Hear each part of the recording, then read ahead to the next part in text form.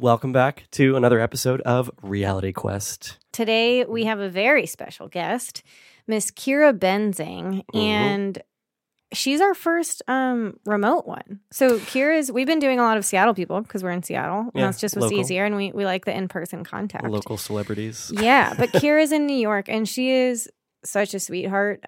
She agreed to do that whole thing with us and risking the whole technical challenges of doing it all remote and all of that stuff. Be our first guinea pig experimenting with long distance. So for those of you that don't know who Kira is, besides just being a wonderful, warm, kind soul, she's extremely talented. She has a background in theater and filmmaking. And one of her, two of her most recent accomplishments, I'll call it, are the ones that are in the news.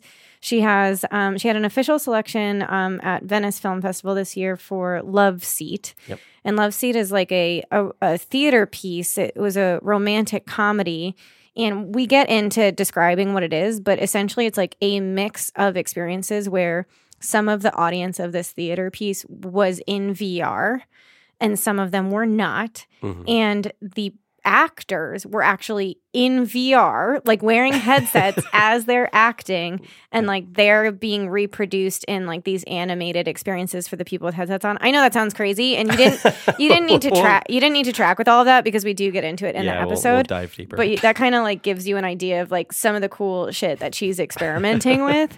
And for another one was Run-In, which is a dance experience, and working with Reggie Watts on this project and John Tejada. Yeah, they go by Wahada. Is what she said. Wahada. Yeah, I love it. But neither of these things are available for you to experience right now because they're hot off the press in the in the film festival rounds, but we do get to hear about them, and she has amazing experience, and you can kind of go look them up. In the outro, we'll give all the info and the links, because even just watching the trailers for them is really awesome. And Run-In is this dance experience that they filmed in the volumetric capture studio, Intel's volumetric capture studio. Yeah, the largest in the world. And she was the first VR director to work at that studio, which as you said, is the largest volumetric capture studio. And they have I didn't look it up recently, but it's well over 100 cameras. And we do get into 100 cameras. Yeah, for anyone that doesn't know what volumetric capture is, we do get into it. And essentially just imagine a plentiful amount of cameras capturing different, you're recording a three-dimensional space. Right. But more on that in the episode. Right, yeah. And you can just do some really cool stuff in that experience where you have superpowers where you can do all this cool stuff through movement in the dancing and go up on the ceilings and all of this. So I'm very excited for when it does come out for all of us to try. But for now, you'll have to just use your imaginations. Yeah. Kira is just incredible. She's done a lot of experimentation throughout theater and just taking a lot of risks through her artistic projects. And she's also done a lot of work trying to get VR and these sort of mixed reality kind of experiences out to more people, out to a broader audience. Yeah, with that theater piece where she's connecting it through theater and also with audiences. So it's across mediums. You have some people not in the headsets and some people there. And she seems very keen on expanding this new dimension in a lot of ways, in unique ways. Multi-layered experiences as far as different types of realities and through which to experience it. We also get into a couple different concepts in this that would be worth prefacing real quick or giving explanation for. Yeah. One being an avatar. Oh, right. Which obviously, if you're in the industry, most people know it. But for all of our friends and family who we love who don't know what that is. An avatar, basically, anytime you're in a digital space, whether it was a video game up until more recently, and then now in virtual reality or any sort of digital setting.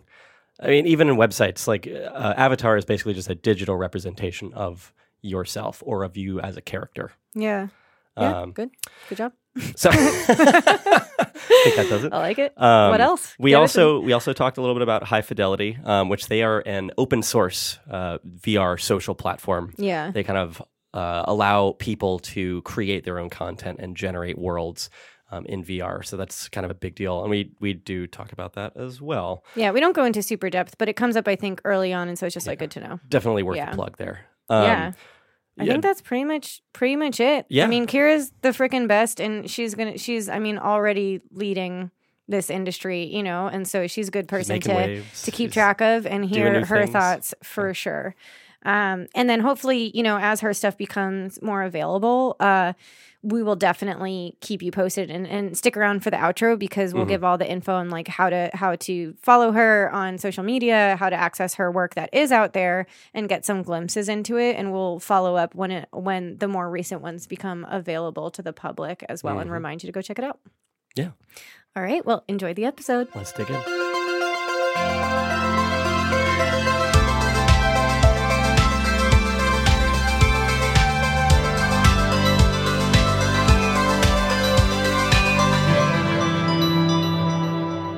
You just got back from VR Days. Can you talk about that a little bit and your experience there? VR Days, it's a conference in Amsterdam. Yeah. Right? Which, Kelly, you've been to. Yeah, I know. I had so much fun there. You know, when I was there, and I was emailing with you a little bit about this. I got to go because Mike was a keynote speaker, and so I just like, you know, what is it called when you like tail on to somebody else, like when you just like coattails? Coattails, like you're riding the coattails. I don't know if that's what I'm looking for. It's a new verb, coattailing. Coattailing. I don't think that's what I was doing, but I was like, you know, just like getting, you know, to stay in the hotel and all that stuff. But anyways, I had no idea what to expect. I've been to Amsterdam before for other reasons, but I had such a great time at that conference because there was this like extreme amount of diversity in people, obviously, because you're like in, you know, Europe. So you just automatically have a bunch of countries nearby. But on top of that, it was like diversity in what people were working on, which honestly, at least from my perspective in the West Coast, there's like a lot of, in Seattle, it's a lot of gaming. Obviously in LA, it's a lot of storytelling. And these don't tend to converge as much. And the various conferences, it seems to have a certain focus. But at VR Days, it seemed like highly diverse. And there was the coolest theater thing they did. You might understand how they did it. Honestly, I had no clue. I was like, my mind was blown. They were doing like a real-time capture in VR of a theater experience. Well, actually, yeah, because that's like literally what you work in. And it was like the first time I had ever experienced anything like that. And so they would have these actors. It was like a competition where they put on these plays and then captured them in VR. It wasn't the same as you've done for some of your projects where it was 360. It wasn't like capturing some sort of animated thing, but somebody could then put on the headset and like watch what they were capturing in 360 at the same time that the audience was watching it on the stage. Wow. And my mind was totally blown. I didn't understand what the heck was going on. So this is like back in, I don't know, 2016, 2017. I don't know. So a couple of years I was ago. still relatively, you know, like new in it as well, but I still don't understand how they do it. So that's not an excuse. But anyways, less about me, more about you. So what was your experience there? This was your first time there, right? This is my first time, and it's been going on for 5 years. This is what they called the Lustrum Edition, where they are kind of looking back at where we've come from as an industry. And I just saw so many startups experimenting with different types of technologies, working in biofeedback and our brain waves into VR. I did an experience where they hooked up an EEG to my head so I could actually dive through my own brain waves. That's awesome. You did that? I experienced this. Yeah, there's a team that's doing a piece, I believe they're called Brain Space. And I thought it was really beautiful. There's a lot How of... did you dive through your own, like, say more. what is the premise of the biofeedback? Like, what are you experiencing as you do it? I want to make sure I get the name right. I believe they're called Brain Space. Let's see if I can find that. 1 second, guys. Is that right? Yeah, it was called Brain Space. So they hooked up an EEG to your head, and then they put the VR headset on you, and they had another special sequence. I don't want to give their piece away exactly because I think they're still in a place of developing it, but they had, you know, some really interesting animation. They're kind of setting this interesting space. And then there's a point where you dive inside. It feels like you're floating through your own brainwaves, and you can see them visualized in front of you in the VR headset. And then they were projecting that out so that other people could experience that too. Holy shit. Wow. Yeah. All kinds of new artistic risks being taken. and using science. Oh, wow. That's really cool. So they were somehow basically recording the brainwave activity from your own head and then visualizing it in a way that you and everyone else around you could kind of share in an experience of your brain activity. Yes, that's correct. Yeah, this woman, Dr. Catherine Brunner, and her partner Oliver, they were exploring this new, experiment of what this could look like, this new artistic exploration and story. They're developing a whole story around it. Wow. Yeah. That's crazy. What did it do for you? Like when you put on the headset and when you were experiencing that, what was going through your head? That's funny because it's like what was going through your head while you were what was actually going through my head and back to the rest of the world. There was a lot going on. Yes, I wanted more of it. It just felt too short, and I really can't wait to see what they come up with as they progress their story. Oh man. What else did you get to experience that was pretty notable or really interesting there? There were some amazing panels. I mean, Benjamin and Daniel have set up such an incredible conference. They use this historic theater, the Delamar, for all of the keynotes. I got to give a keynote. It's a huge stage, an audience that seats 600 people. I love people coming in, having conversations in the lobby, going back in. There was just so much conversation around VR and the potential and so many languages spoken. Like you were saying, Kelly, people are coming from all over Europe. Everyone speaks 3 to 5 languages. So I would just hear, broken language and then sort of come back to English and Dutch. And it was just such a beautiful orchestra of sounds and ideas coming together. It felt a bit more international than other things that I've been to. Were there any particular themes or like topics of conversation that came up a lot across those different panels? Yes, there were. There definitely were. I mean, one was climate change, and This is something Michel Rayak, one of the programmers from the Venice Film Festival, I was on a panel that he moderated with some other great storytellers, and he was talking about, can we be meeting in the future in VR, actually? Can we be meeting in some of these social platforms? Like I've been working a lot with High Fidelity, and of course we could be meeting in there, and there are some others as well that we could be exploring as virtual storytellers and perhaps cutting down on airplane travel. Travel costs or just energy usage in general. Yeah, and the toll that has on our environment. So that was a conversation. Oh, and Venice was flooding. Oh, yes. Right. So that was like I was reading about that was a big part of the conversation. Why is that part of what are they going to do with VR? Just the fact, about that. That's a great question, right? Well, I mean, they could at least start to hold some of their meetings in VR. They showed footage. I remember catching this on the news. There was like an image of one of the places where they have their, I don't know if it's part of the mayor or other part of government, but, you could see where they're gathering to make important decisions for their community and their, I don't know, the kinds of conversations that would happen through the government, wherever they meet in Venice. I didn't know that they had a meeting space for that, but state meeting house or something like that. Exactly. Yeah. Yes. They have one of those, I guess, in Venice, and it was totally flooded. And they'd actually apparently been talking about climate change like a week prior, and they had voted something against it. And then like all of their desk papers were like left on the. It's a great image. Geez. I'm just trying to describe it, but there was like 3 feet of water and leftover strewn papers on the desks. It's actually super scary, and it's very sad. So obviously you've been to Venice because you've been to the Venice Film Festival, Kira. Have you been to Venice, Jay? I have not. You gotta go because it's going under. I wish I went when I was younger. I wish I had gone recently or can go before anything more major happens because I don't my memory isn't that great.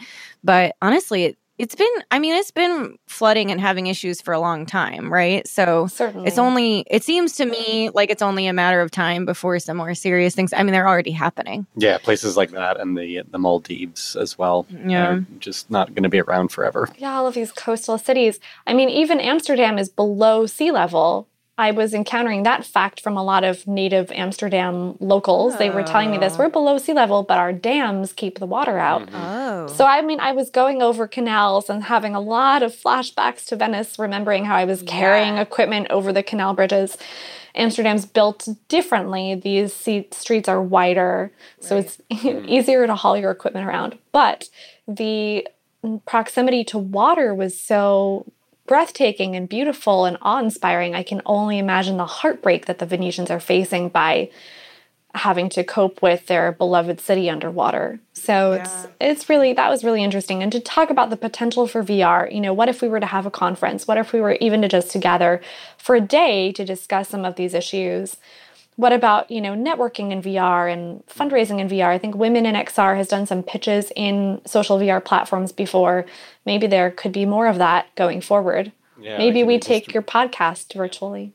Honestly, I think that's really what we would like to do, or one of the things we'd like to do. Well, and it's like what you were saying, Kira, about what we were both saying about this conference, VR Days. I mean, it's so beneficial, but it's so inaccessible for most people to go. Just the cost of travel and all of that. And there's a lot of things that could be done virtually in a virtual world. I mean, given the fact that that's literally the industry that we're pitching and trying to promote, wouldn't we want to use that? That's true. I hope that, I don't know if it came up in conversation, but I hope people are capturing Venice in 360 and like doing other types of modeling. It's, you know, like what they had done for the oh god, I'm blanking, Notre Dame.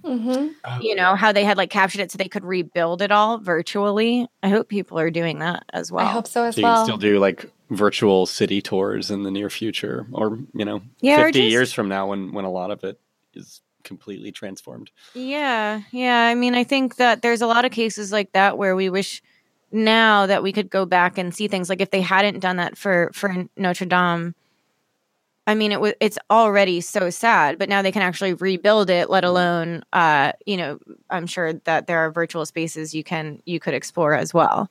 In the case of Venice, well, maybe you can't rebuild it where it was, or maybe you can, you know, like maybe they build up. That's what Seattle did.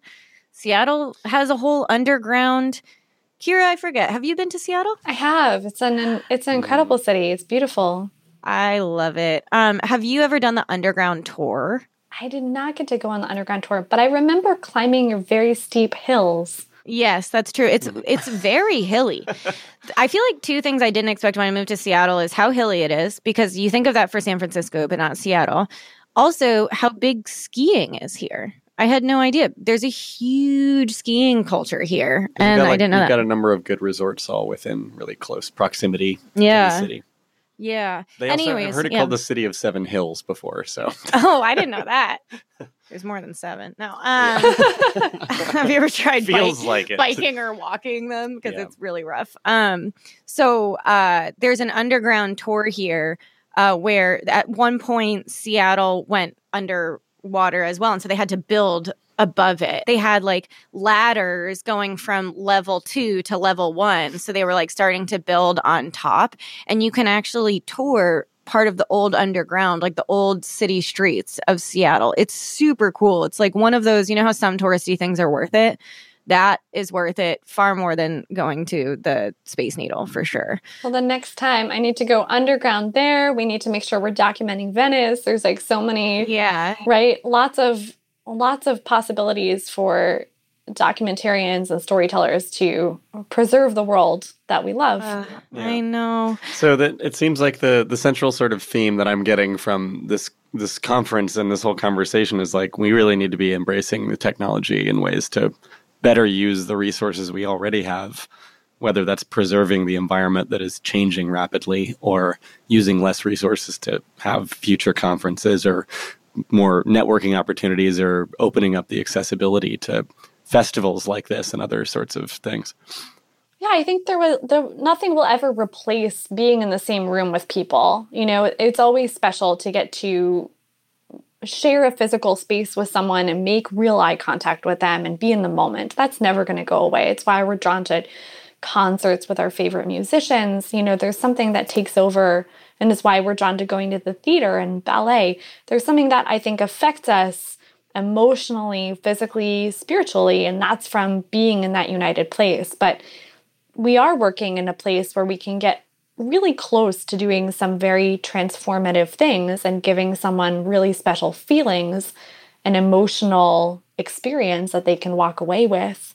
So I think that we can embrace the technology that we're using and imagine what a conference could look like in VR, what just a part of a conference could look like. It would be great to see all of these amazing festivals and conferences just dedicate one panel that takes place in VR or one sort of breakout session where we brainstorm together about how to make our industry better. I was also on a panel talking about women in XR and fundraising and what that's like as a woman in this landscape. I think it's hard for any person. It's additionally hard, I think, for a woman or a person of color. So I think that there are, again, other things that we need to think about how we can change our industry for the better while we're still in a nascent stage and we have an opportunity to make things more equitable. How can we make sure that underrepresented voices are getting their chance to pitch and be in the room with some of these great funders and tech companies? How can we make sure that when they get into a deal that they are respected and taken care of in ways that they should be as a creator or a leading artistic voice? So those are things that I think will only come again with practice and probably by the industry making mistakes, and then we learn better. But, can we make the fewest mistakes possible and make sure that everyone's been being treated respectfully and pushing the industry forward together? I always think of, just to pull in a water metaphor, rising tide lifts all boats. So how can we be doing that together? I love that metaphor. Yes. And this is super important to me. It's one of the reasons I actually love the industry and am attracted to it, is that it is in a lot of ways a potential for a brand new start.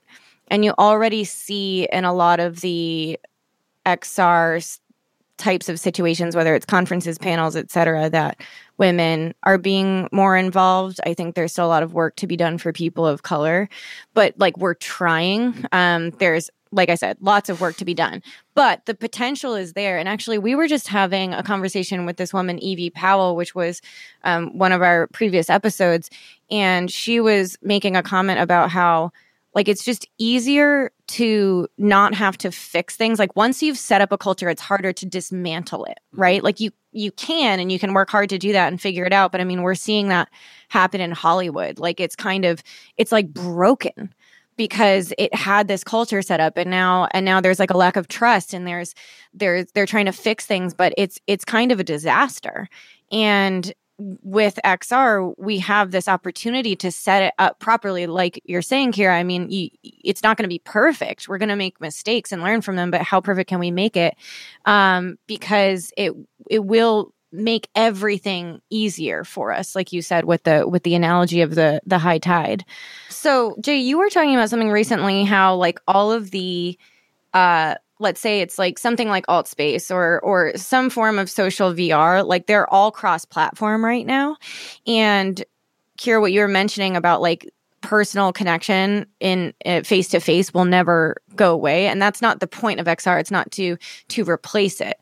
But I love how you had brought up, Jay, just all of these types of technologies are emerging with cross-platform. And there was a part of me that thought oh, that's just temporary until everyone gets onto VR. But I think that you're onto something, and you're right. And this is a lot of what you're working in, Kira, as well, which is how do you get people to constantly be in different types of worlds and unite them? In the case of this conference, how can you have it be virtual, but also have people in person? And then how would you connect those people? And I know that's some of the stuff that you've done with your theater work as well. So I think that's a really interesting topic. Yeah, it's the conversation topic we've kept on coming across is just how much of those experiences is it actually going to replace? And I think the whole cross-platform element is just that people are always going to be stepping into these sorts of varying degrees of artificial or virtual experiences, whether that's partially integrated with the world or they're just dropping into some sort of meetup with friends for a moment, or maybe their entire workday is in virtual reality. Or maybe they're having some sort of immersive experience and you want to be like 100% separated from awareness of, real regular life around you. So it's just people, I feel, in the industry often like to feel like we're trying to completely replicate all of these real world experiences to a degree that we can just replace or substitute. But I feel like the long-term path is really just very tight integration throughout all of those different levels of immersion and levels of reality. They are levels. I think you're onto something there, Jay. I agree. So what did you talk about in your keynote? You don't have to redo the whole keynote for us here. Yeah, but actually if you could, that'd be great. It's 17 minutes. I have it like timed.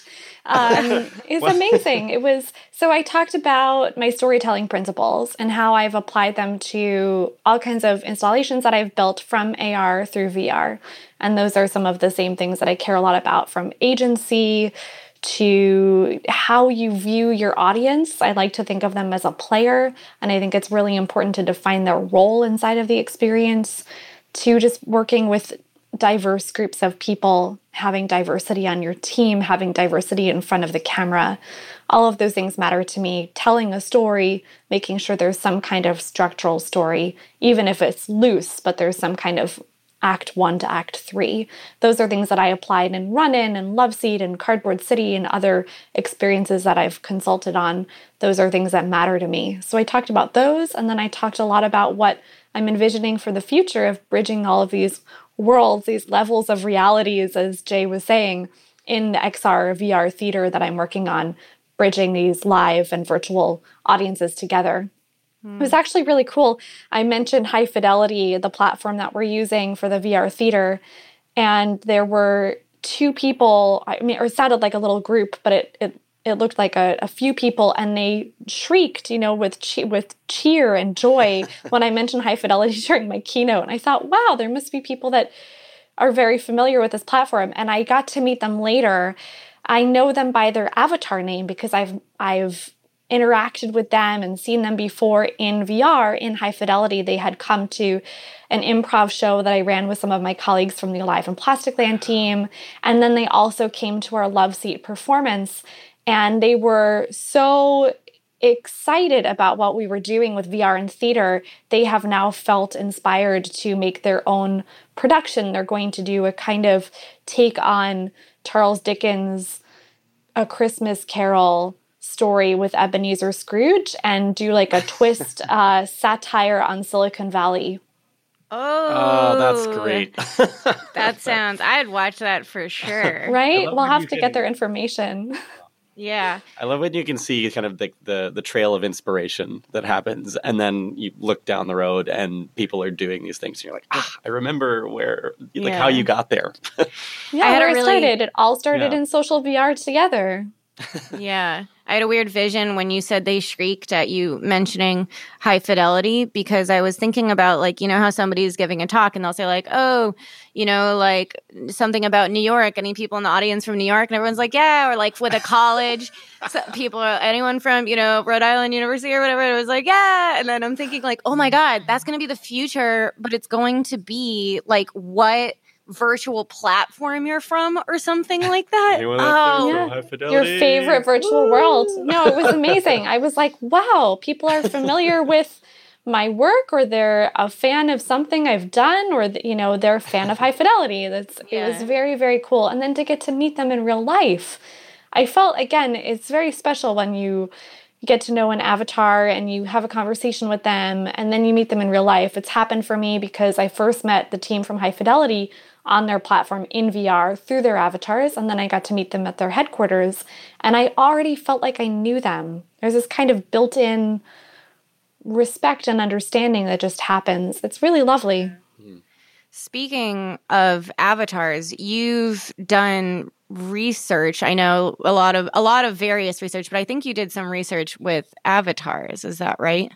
Yeah, we did. Yeah, my Alive in Plasticland team and we wrote a paper about it. Alive in Plasticland is basically two other gentlemen and myself. That is Alex Coulombe, who runs a design firm in New York City called Agile Lens, and David Goshfeld, who is an adjunct professor at NYU. And Alex was in conversations with High Fidelity to explore doing something that would combine performance and their social VR platform. And he brought me in to direct what turned into a case study for High Fidelity. And at first that was basically internal, and we explored what kinds of avatars were helpful for performers so that they could have realistic and truthful performances and be able to emotionally connect with each other. And so we explored different types of avatar designs through that, and also a variety of different types of acting performances, from a television scene to improvisation. And then that led to pitching an idea to High Fidelity to actually do a live improv show as well as run an improv class. And I brought on an old colleague of mine going all the way back to actually elementary school, who first taught me improv. And I brought him in to help me run an improv show, an improv class in social VR. That's awesome. That improv class looked fucking hilarious, by the way. Yeah. It's like, nobody listening knows what the fuck I'm talking about. But it's like, if you were to look at it, I watched it was like a trailer essentially for the improv class. And it's like, you have this, I remember one specific image, which was like a giant woman taking care of like a miniature man and being like, my baby. Like, that was an excellent moment. Yes. Tracy, who was on the more petite side, on the shorter range of our actual physical actors, scaled herself to be this enormous giant. And Ray Cordova, who is one of our tallest actors, shrunk himself down to be this tiny flying baby. That actually came from the show that we did live. But it was a well tweeted and gifed moment. Oh my God! So yeah. What is different about using avatars in virtual reality for acting and performing, or in this sort of improv setting, versus a traditional animated sort of avatar that you would have in video games or other settings like that? I mean, in both senses, you are using a form of motion capture to connect the performer's body to the body of their avatar. So you're putting different, tracking points on their body so that is also represented truthfully as you can. In live performance, because we've also been putting the actors into headsets, like we also just did recently in my production company's premiere of this show that we did in Venice called Love Seat. The actors are actually in headsets performing inside a virtual world, so they can see each other virtually through their virtual bodies, as well as see a virtual audience. So what's neat about this is now we're able to expand the concept of theater and take it into an even wider audience, to reach a wider audience, and into a kind of another dimension. Right. Yeah. So what were you finding, like going back to the beginning of that research, you start to get involved in finding the right avatars. What does that research even look like? Where did you begin? We started with looking at the kinds of assets that were available to us, and then also custom designing some avatars. So there were ideas that I had. I had a sense that perhaps actors don't necessarily need to have photorealism to connect with each other. So they don't need to look exactly as they do in the real world, right? They don't have to have a totally matched representation of their face and their body to be able to connect with another partner. And that actually, if we try a more abstract version of an avatar, something that has even less facial detail, maybe it doesn't even have eyes, can they connect with each other anyway? And this is something that we see in traditional forms of theater when actors are embodying things like puppetry or clown or mask. They're not always represented in the form of a human, but there's a sensibility of a human-like nature, because that character obviously still has emotions and an arc and a journey that they're going to go through. And those are things that you're endowing with human nature, but they may still be represented in an abstract form. Mm-hmm. It's kind of like a lot of the film history of like Pixar, where they've been experimenting with different types of animated characters, but that have what would seem like very limited emotional expression from a human perspective, and audience can still connect with them. Totally. Exactly. Yeah, it made me think of, there's this book called Understanding Comics Anyone? Understand? No. It's about the development of comic books. I highly suggest it. It's super fascinating for anyone like interested in storytelling, and you don't have to be interested in comic books, because one of the things it talks about is the range of abstraction and on a scale of like photorealistic to so abstract you actually can barely tell what it is. Sometimes it just comes down to what type of art form you want, but that ultimately, if it had to, I would say, suggest something, it was that you do not need to be photorealistic. You need to be something beyond too abstract that you don't even understand what it is, but that you really don't need a lot, because people like to fill in that blank. And if you make it photorealistic, they can't connect with it potentially as well, because they're not filling in their own person. So to get a little bit more specific here and dig down into that, when you're crafting those sort of avatars and you're having actors embody them and give them life and movement in a production, if you can simplify one down so much but still have that emotional expression that it's capable of, what are some of the key like pieces that really still enable a character or an avatar or a person in VR to have that expression ability, if it's not necessarily eyes, or like what are those common sort of characteristics? I feel like we're still experimenting with this right now. This is such a new medium and form, and there are a lot more points I think that we can be adding to this continuum of exploration of how to be able to figure out what this form actually looks like. So far, the types of avatars that my team has designed, both with the research that I did for High Fidelity with the Alive and Plasticland colleagues, and then also in what I've been doing with Double I and Loveseat, what I'm finding is that there is a representation of a human body, but it's not exactly in the total dimensions of the human body. There's a representation of a head, and from that point forward, other features are kind of further pronounced. So whether we're looking to Commedia, from the Italian design of masks to give us further influence, or we're looking to another type of history in the theatrical tradition, there are different places we can be pulling from. There's a New York City designer, Jeremy Thompson, that helped me design an abstract avatar where we really just use paint and brush strokes on top of the shape of a human body. And that was one of the types of avatars that we designed for the initial case study. And so how did you test?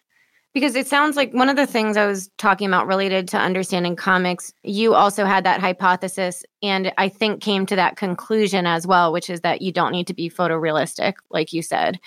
And so when you were going through testing these avatars, how did you even test them? How did you determine or prove that hypothesis? Sure. We brought each pair of actors that did a scene together would try on every single avatar and do their scene. And then we would ask them questions at the end and ask them about, where they felt most truthful and resonated the most. And the majority of them landed on the side of the more abstract or mask-like avatars. In some cases, they felt that after they used those avatars, if they then went back to a more semi-realistic avatar, sort of something we're more comfortable seeing in the game world, where it's been 3D designed, but it's coming off the shape of a human, or maybe there's been some photogrammetry involved, and then that's been incorporated into a 3D design of a human.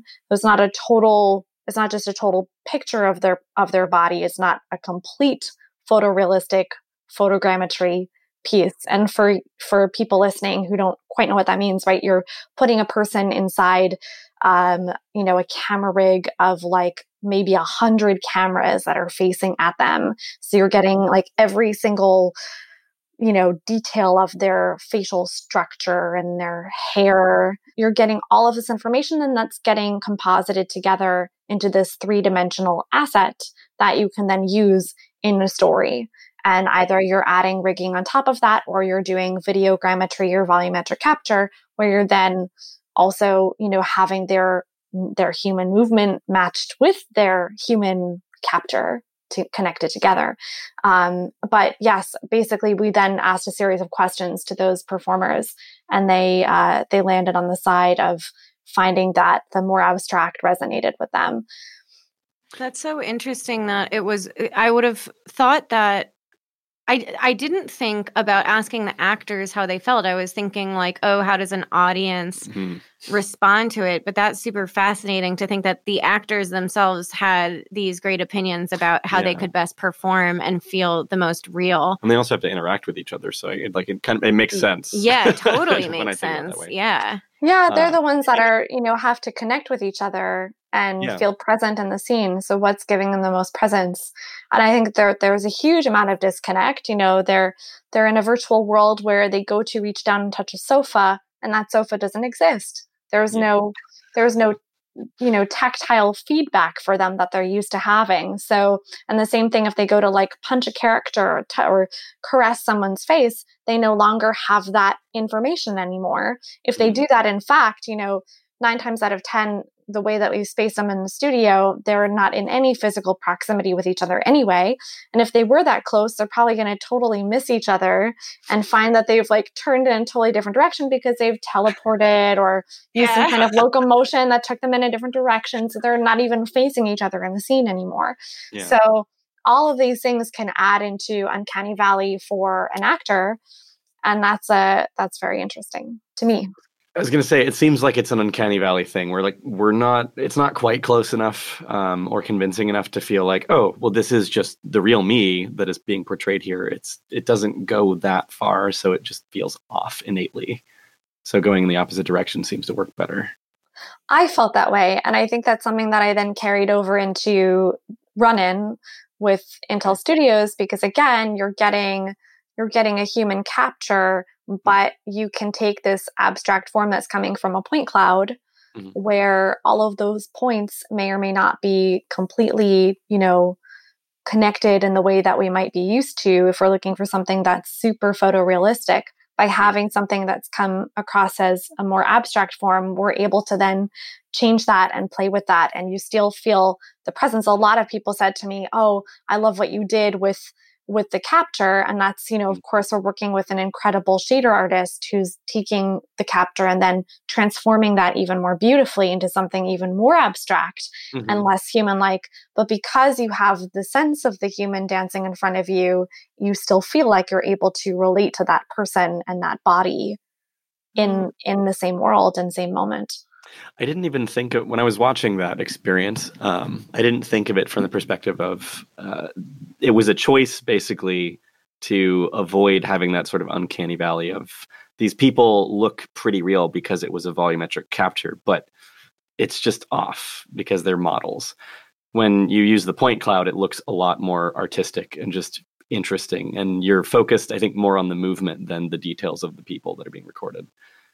Exactly. And I think that's what you hope for, especially in a dance piece, to just concentrate on the movement and try to get someone else to feel free that they can actually move as well. So if they're concentrating on that dancer and just being in the moment with them, getting into a flow state or a sense of rhythm, then that's all they're looking for, is to embody that moment in movement. That's actually an interesting insight from that, is that it allowed you to focus on the movement rather than the human details, I guess. Whereas if it was just a recording of a bunch of dancers, you would have to still deal with more of those details of those actors, like face or facial expressions and just things that you could kind of gloss over and create more of a sort of like moving painting. Yeah. So we talked about some of that research with the avatars. That seems like in a large part it was the beginning of a greater journey where you continued. I don't know if it was continuing research with High Fidelity specifically, but you've continued to experiment, it seems, with different forms of expression, because ultimately it has led you to Run-In, which was, won the juror award or the jury award at South by Southwest this year. And then you had Love Seat, which is, was it premiering at Venice Film Festival? Yeah. And both of those are completely different. They're, from this past year, but just to give everyone a sense, and I know we'll get into more detail here, but Run-In, like you said, is a volumetric capture, and it's basically a music video and something that encourages people to dance within that music video, so it seems. And then with Love Seat, it is a live performance. And so you have people who are performing live on stage, like any type of theater experience, except that they also have VR headsets on their face. And at the same time, there is a virtual performance. And that's what we were just talking about, where they are essentially translated into avatars. And so you can kind of choose between, do you don a headset and experience this virtual experience, or do you see the experience live? I hope I did some justice to those. You did great there. Yeah. Okay. So those are two completely different pieces. They're experimenting with different types of expression and storytelling, technical approaches, all of that. And so what I'd love to know is, like, where did you go? So when you started off with this research with the avatars and all of that, it has led you on this journey to those types of experiments. And so what did that journey look like for you? What else were you starting to discover? And how did you start to get into these experimental spaces that Love Seat and Run-In works through? I mean, I think right now in this industry, we're in a very experimental place. And I think, certainly some people have been in this space much longer. You look at Nani de la Peña and her history and contribution to this industry. I think that, an incredible research-based universities like what Stanford has been doing and contributing to the field. So I think if you're not experimenting and kind of adding to that vocabulary, taking risks and trying different things out, then maybe, it's not going to further the medium as quickly as we could. So I really value all the people that are taking risks and trying things and trying to experiment with different technologies and practices, and also, try to embody different messages and pieces. I think if we take the same storytelling principles and the same technology that we're used to, because that's what we've been doing in animated films, that's what we've been doing in documentaries, then we're missing out. We're working in a three-dimensional medium.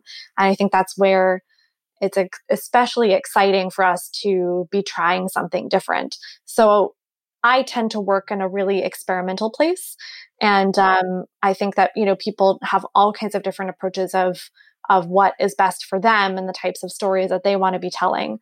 But, getting to work with Intel Studios and Reggie on this very first piece, the first creative piece that the studio produced, the largest cast that they had filmed at the time, the first virtual reality production for them, the first music video for them.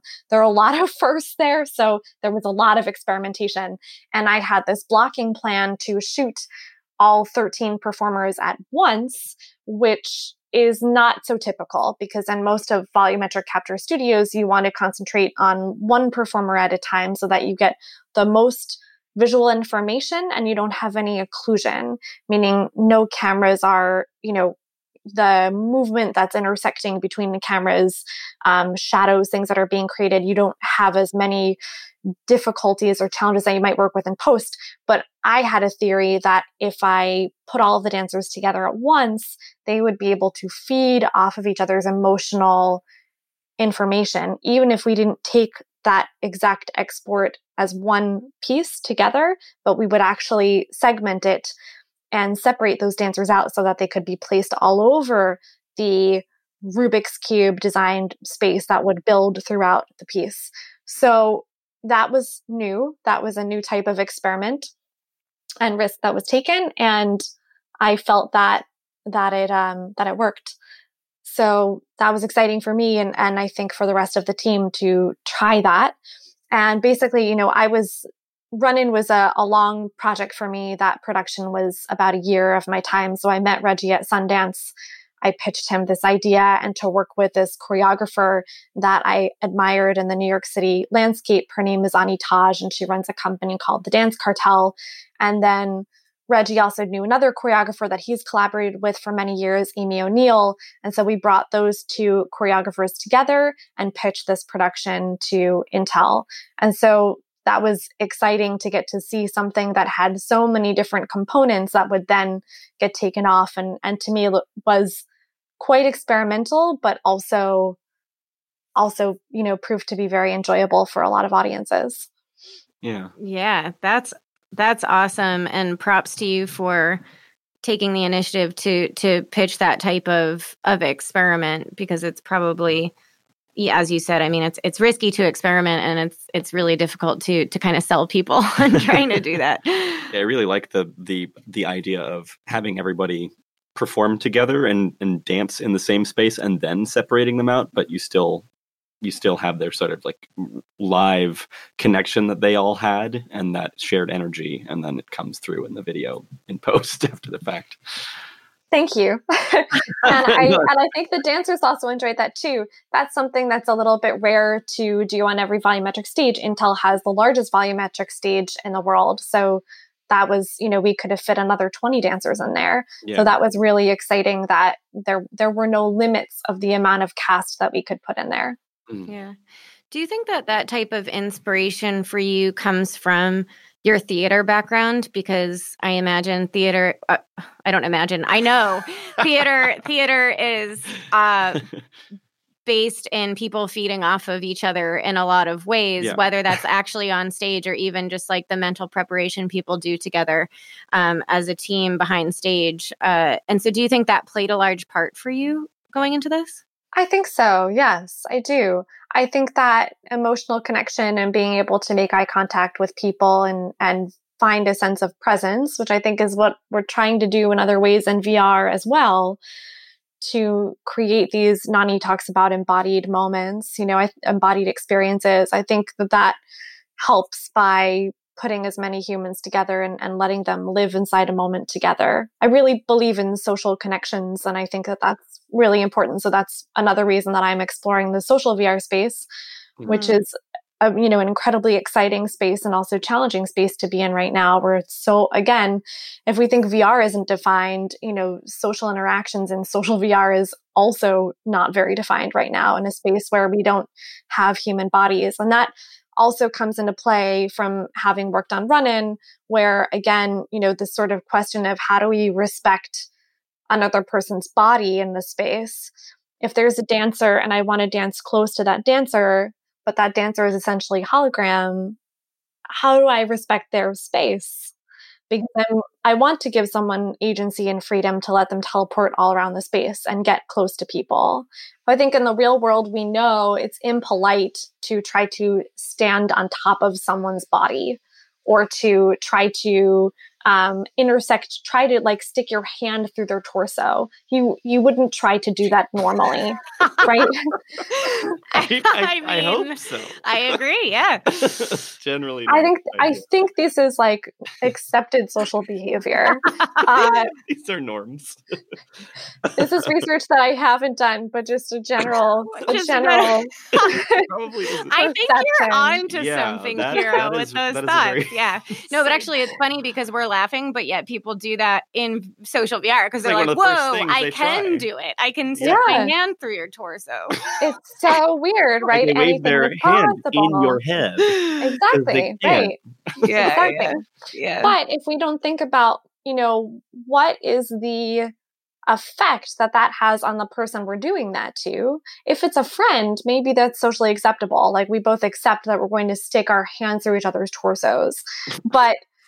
And that could be mutually agreed upon. But if it's a stranger, and in a lot of these social worlds, people are strangers, they are people we've never met, then we have to set up a new set of rules. I think a lot of these platforms are trying to do their best at reminding each other, create a sort of space bubble. You can set your own space bubble of how far someone can come to intercept in your personal space. Yeah. The fact that we actually have to define what our personal space is really interesting. So I was thinking about that as well while designing Run-In, like what is the appropriate personal space for those dancers and what happens when you get close to those dancers and yet at a dance party, you might want to get close to somebody else and dance with them and try their move and copy their dancing and see how you flow around their dance move.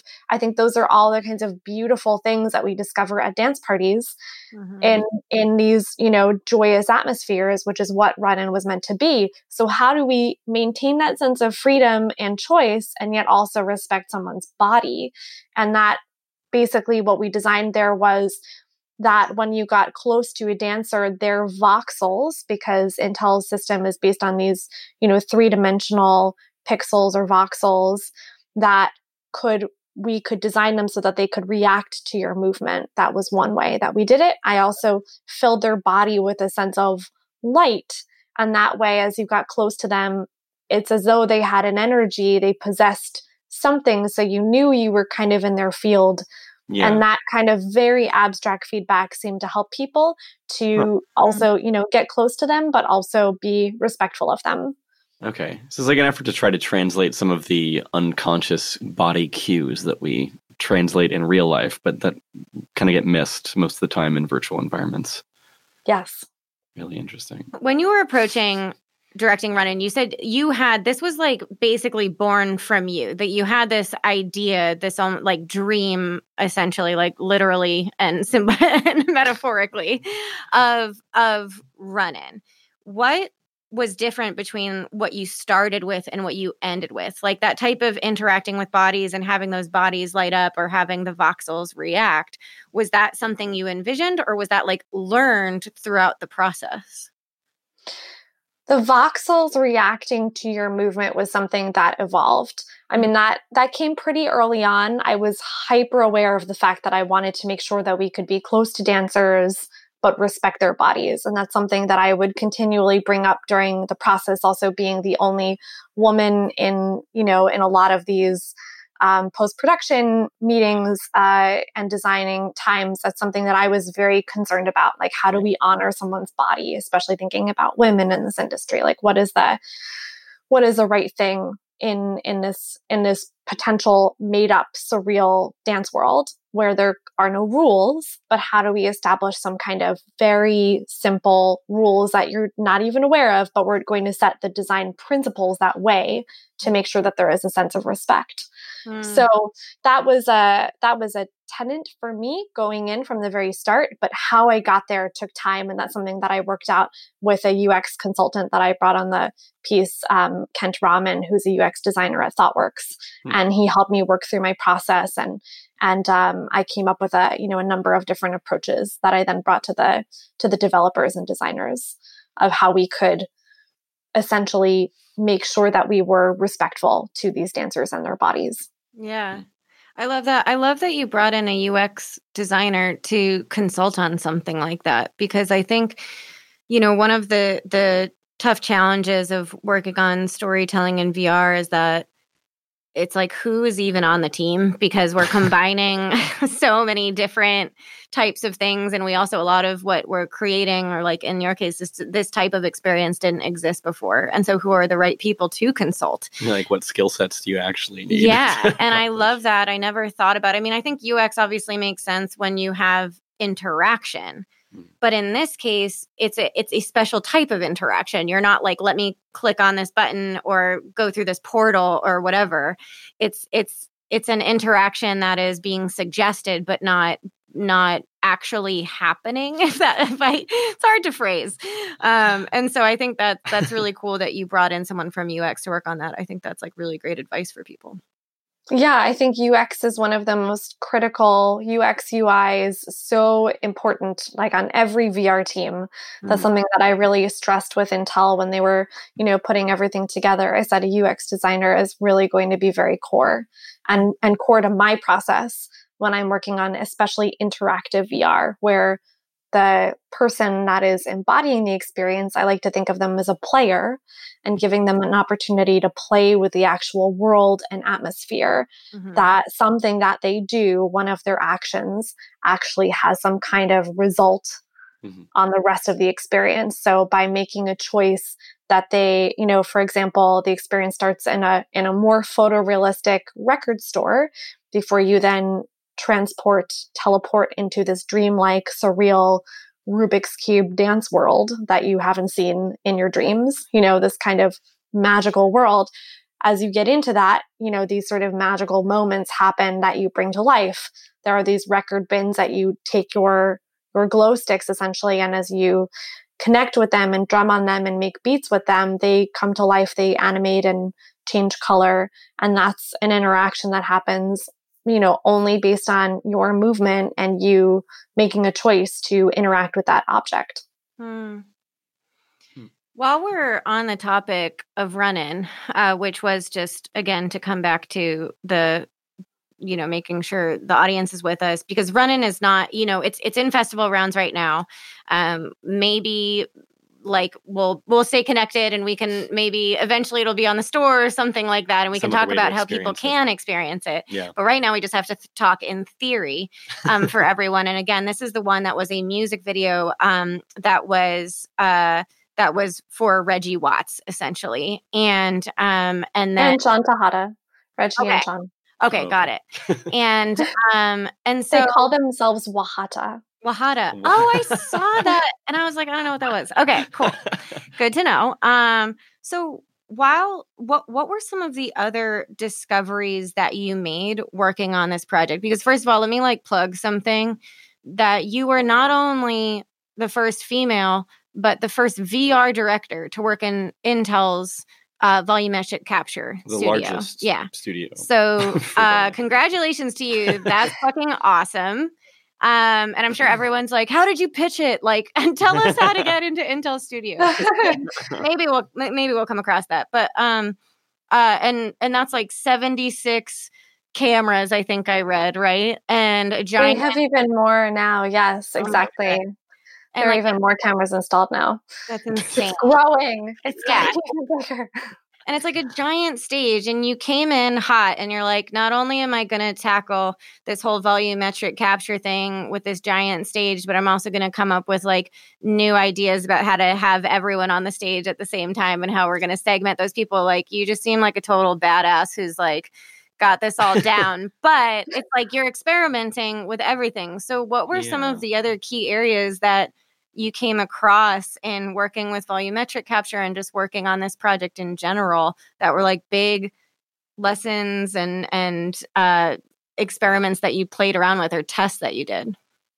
Sure. I mean, I think the biggest one was I really wanted the player to have total agency to be able to teleport and go to the ceiling and dance on the walls. That comes from a love of musicals and watching Fred Astaire, who danced on the ceiling, and just always wanting to do something like that myself. So I thought if I can then give that superpower to somebody else, and we can give superpowers to people in VR, then that would be amazing. But again, what does that experience feel like? Will that make them nauseous? Will that make them feel completely disoriented? Will it be cool? Will they find that as cool as I think it is? And, that comes back to my UX designer and other work that I've been doing, with other developers in the field that have reminded me time and time again, this is about iteration. I actually think this is a piece about the VR development cycle that's very similar to theater. Theater takes a piece and workshops it and keeps reworking it until it gets right in front of an audience. It can take many years before a production even reaches Broadway. So the same thing in software development. And when we're working in VR, we're working with these game engines. You want to be putting person from your audience, from the demographic that you're hoping that you reach, and seeing how they respond to the things that you're trying out. So teleporting to the ceiling, trying that out, that was something that I wanted to try that I hadn't built in an experience yet. And we tested it on people, and the play test went really well. It was, we struck a line where people felt the ceiling, I think, was a pretty easy, oh my God, that's exciting. The walls were something on the line of, where am I? And it's really interesting. So it was that moment of them feeling not safe. We took them just past their threshold, but then that was interesting for them. So I thought that was exactly striking that balance was exactly right Mhm. and exactly what's fun about VR, but also giving them the ability to choose to go there to those places. So if they discover it and that brings them joy, then they can keep doing that. But if that terrifies them, they can go back down to the floor where they started from and feel safe again. And I think that's really important, like not forcing to put a player in that position, but empowering them to choose to go to that place themselves. Yeah. Yeah. I wanted to ask a specific question about how you, or between you and the UX designer that you brought on, how did you kind of tackle that interaction challenge and just figuring out how to do that properly, and then working with people? Like, what was that process like? So that was something that I worked through theoretically with Kent, and then that was developed by these developers in California. And that process, we actually, we wanted to start with doing that early on in the process, but that piece got worked on a little bit later. So the play testing for that was like just in time. And there, I think that when you're developing a mechanic that is risky like that, you want to put a lot of play testing and iteration around it. And we got lucky that it worked the minute that we put it into testing. So ideally, there would be more time to test it out with different users groups. Exactly. Ideally, I think the approach that I like to have on most of my pieces is to take one of the hardest things or the thing that is the riskiest that you're not sure will work, and you sort of load that at the front. Yeah. So to jump off of Runnin', so I wanted to take us back around to Venice, to the film festival there, where you were Love Seat. Love Seat, where you're having an audience go through this experiment that is basically like a mixed medium, right? There's a live performance and then a virtual performance as well. Can you kind of like take us through what that was like first for people that were experiencing it? Sure. We had an audience of 50 people in Venice for each performance. And we ran a show for 10 days plus 2 days of previews. So essentially 12 days where a lot could go wrong because we were networking 13 computers, which is a challenge to do. And then we were doing that while enabling an international audience to attend through social VR. And we were doing all of this from a medieval island in Venice in the middle of a lagoon. So building a theater and networking 13 computers is hard anyway, but then sort of putting yourself in a place where things are very old, it just sort of adds other elements of challenge to it. But our team did it beautifully. We had 3 technical directors with us in Venice, which was really helpful to make sure that our actors were tracking and we were, connecting to that high fidelity platform beautifully every day. I was always felt like it was a miracle when the show ended and something horrible hadn't gone wrong, because there was just so many types of risks. And that's something that the programmers would say to us too. It was really one of the more technologically complex productions that was there. So basically our audience in Venice we were open to an audience of 50 people. And then we had 4 spots with VR headsets. And my goal was that some people might stay in VR the whole time, but they also might just share with their neighbor to just take a look in to see what that world looks like. They won't have a full experience, but they'll have a glimpse of that virtual world. So my goal was to actually sort of take the headset away from the audience, to say the entire audience is not dependent on experiencing what our actors are experiencing. There's another way for them to see inside this world where they're not going to be forced to have a headset to look inside the world. Someday, if we could put an audience of 50 in headsets, that would also be very cool. But the goal is not to limit ourselves to the limits of the technology, because of course, each headset has to be powered by a computer. Each computer is represented by an avatar that's in that space. So we're kind of you start to hit a bottleneck in there. And I think that for an international audience that's logging in to see a social production, to engage with a social audience, have a social experience, engage with an audience, engage with a community around them, to experience something together, that's very cool. And they can be anywhere in the world. And then they're not limited by things like space or an actual Broadway theater. So there's all these different kinds of limits that we have between both mediums. And my goal was to take the limitless possibilities and combine them together. Yeah.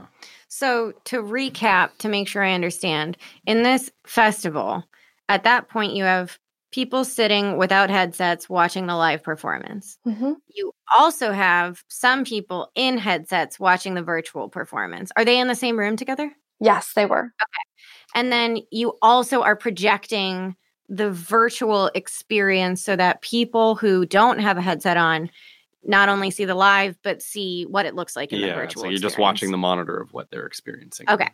That's right. Okay. So, And then we also have a social audience gathering in social VR watching from their homes. And they could be watching in a headset or just from their PC desktop. Mm-hmm. How the heck did you get into this position? Unify Well, first of all, like you said, that's super technically complex. And it's funny to me, thinking about this being in a quote unquote film festival. Was the film festival freaking out or were they excited? They're like, this isn't technically, it's not a short film. It's not a feature film. It's kind of it's a VR thing, but it's also theater. What was that conversation like to just be like, yeah, we're going to do this in a film festival? So Venice has had a dedicated program for virtual reality that also has a competition lineup. And that's quite rare for an A-list film festival to have a dedicated program that also has a competition program. And that program for Venice has been running for 3 years. This was the 3rd year.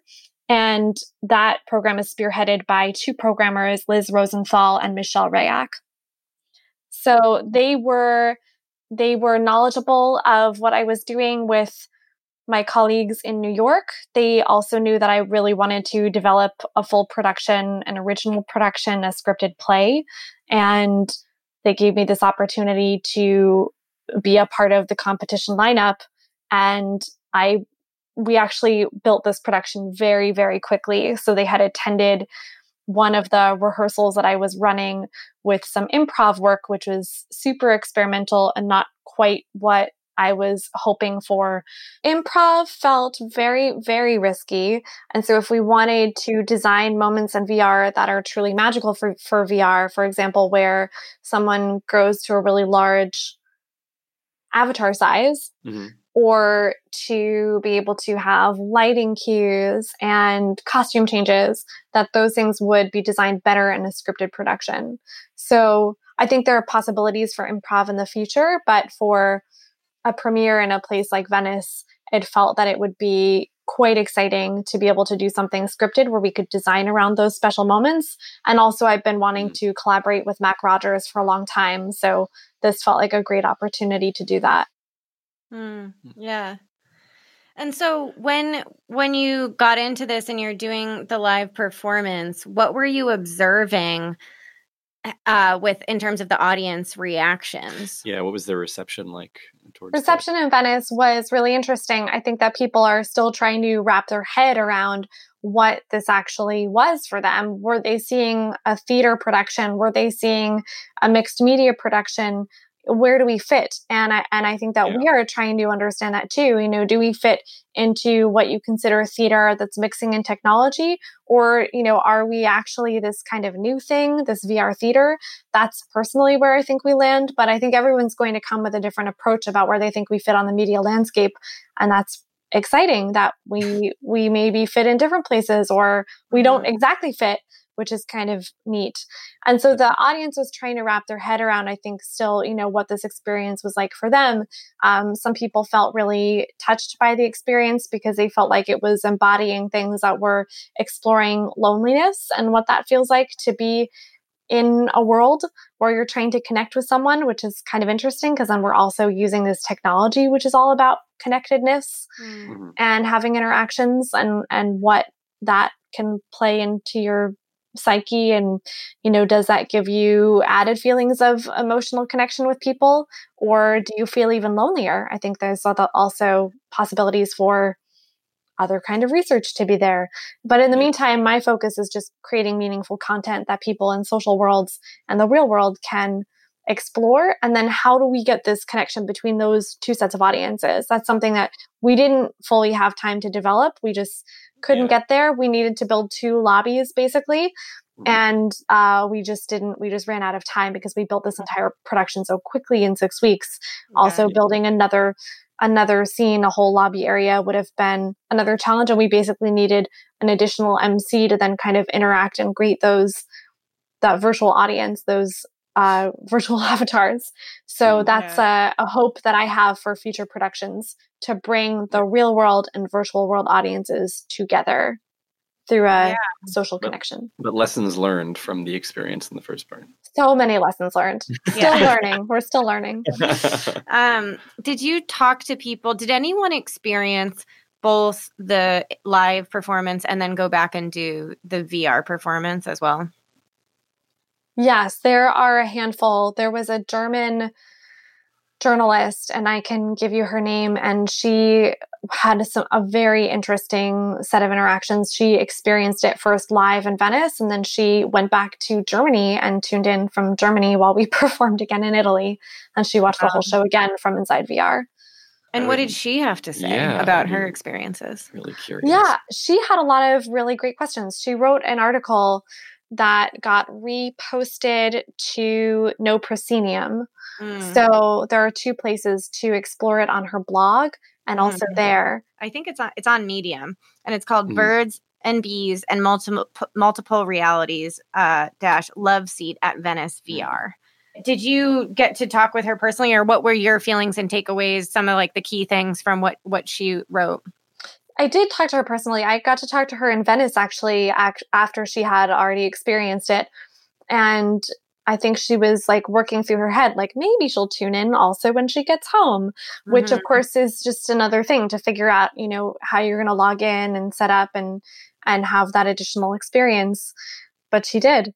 And I believe I even showed her backstage to take a look at our, intense setup of many computers that are all logged in, because in order for us to have different camera angles, we have to have multiple computers that are set up in order for us to be able to mix sound in. Our sound engineers, the Chapter 4 team, they had to be logged in so that they could also be able to mix appropriately and hear the sound inside VR. In many ways, we ran 2 productions at the same time. We're running a live show with lighting cues for a real world audience. And our actors are wearing costumes and they have real world blocking. And then they have additional cues, design cues that are happening in the virtual world where set pieces are coming in from the virtual set that's been designed. But of course, we also had to have a live set designed for the real world audience to interact with. So it was like having 2 shows and 2 design teams. Our stage manager, in many ways, she embodied 2 people, and that was pretty incredible. How did you and the actors work through that challenge? I imagine they have not done something like that before. And if you look at pictures of this experience, you're seeing them on a stage in a pose with a headset on. It's like they're basically blind, and they have to like navigate this stage and the other actors that they're acting with on top of navigating the virtual world. So what was that like for them, and then also for you directing them? I can't speak for them, but I can speak for my interaction with them, and they're incredibly talented, all 3 of them. I specifically looked for actors that had a great sense of working with their bodies, a great physicality and a sense of physical awareness, so that they would start to understand that if their cord attached to their tower was getting taut, that they would have an understanding that they might, pull that out and go totally dark. And that would, be a tricky thing to navigate. So so I worked with actors that would have an innate understanding of how to work with their own bodies inside of this world, but absolutely they learned all new skills, basically teleporting for their blocking, doing quick costume changes where they're, selecting these different avatars that enable them to do this. They're Jen's character, Abby, had to fly a lot throughout the production. So she's learning how to use her controllers that enable her to fly. and hit blocking points while flying as well, which was incredible. So, normally when you're doing complex things and you have things like dance in a show or a fight scene, you would do a fight call and a dance call. Here we would have a flying call for Jen, basically. And anything that they kind of wanted to practice that was technologically quite different than they would be doing in a regular play, they would do some, a run through every day of those more technically complex moments, which I was really grateful that they wanted to do that and would also, ask for extra time to practice those things.